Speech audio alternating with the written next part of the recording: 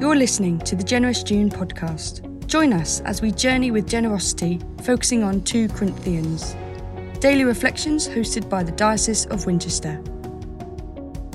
Today's podcast is brought to us by Darren Medway, priest in charge, Weston, reflecting on 2 Corinthians chapter 13, verses 11 to 14.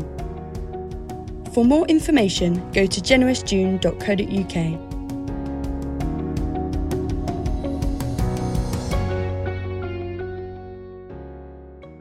For the Apostle Paul, the end of a letter is never the end of the issue. It's the beginning of the solution. And this letter ends with a 5-fold call to action. The verse starts, finally. Now, the word finally here is actually a bit too final. It's not so much the and finally of a long, dry sermon. It's much more a call to action, an encouragement, a challenge, like the words "just do it" at the end of a Nike advert. Something like going forward, or from here onwards, or from now on. So, from now on, what? Well, Paul is saying from now on, aim for joy, renewed purpose, mutual encouragement, togetherness, and peace.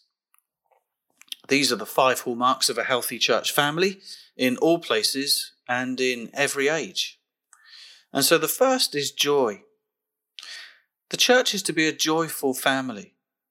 Brothers and sisters, rejoice. This is more of a word of blessing than a word of command. It's not an order. It carries overtones of health and gladness and friendship and goodwill and celebration. Things which foster happy, healthy relationships, including relationships in the church. Things which promote joy and laughter and generosity. The second is restoration. The church is to be a restorative community. Strive for full restoration.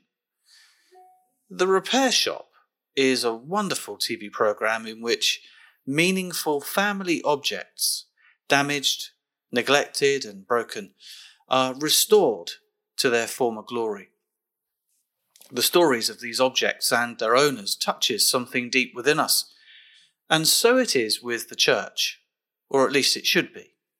We should strive to be a community in which damaged, broken and neglected people can find healing and full restoration. The third is encouragement. We are to encourage one another. This isn't about the brave among us putting courage into the fearful, like siphoning fuel from one car to another. No, it's about a community of equally faint-hearted and fearful believers gently calling courage out from one another. Courage that God has placed in each of us, calling one another to be filled with courage by the God of all comfort. The fourth is togetherness. Be of one mind. This isn't the oneness of uniformity or the unity of lockstep marching of disciplined soldiers.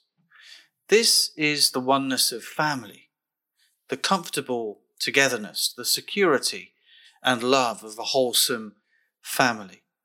A family of unique and gifted individuals bound together not by duty, but bound together by love, the love of God. The fifth and last is peace. Live in peace.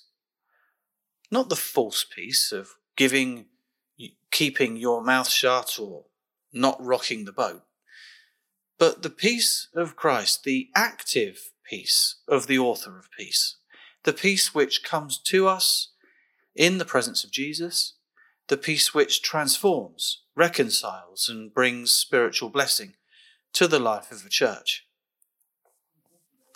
A joy-filled, restorative, courageous, unified, peace-loving church cannot fail to be a generous church. This is why Paul finishes with, "And the God of love and peace will be with you."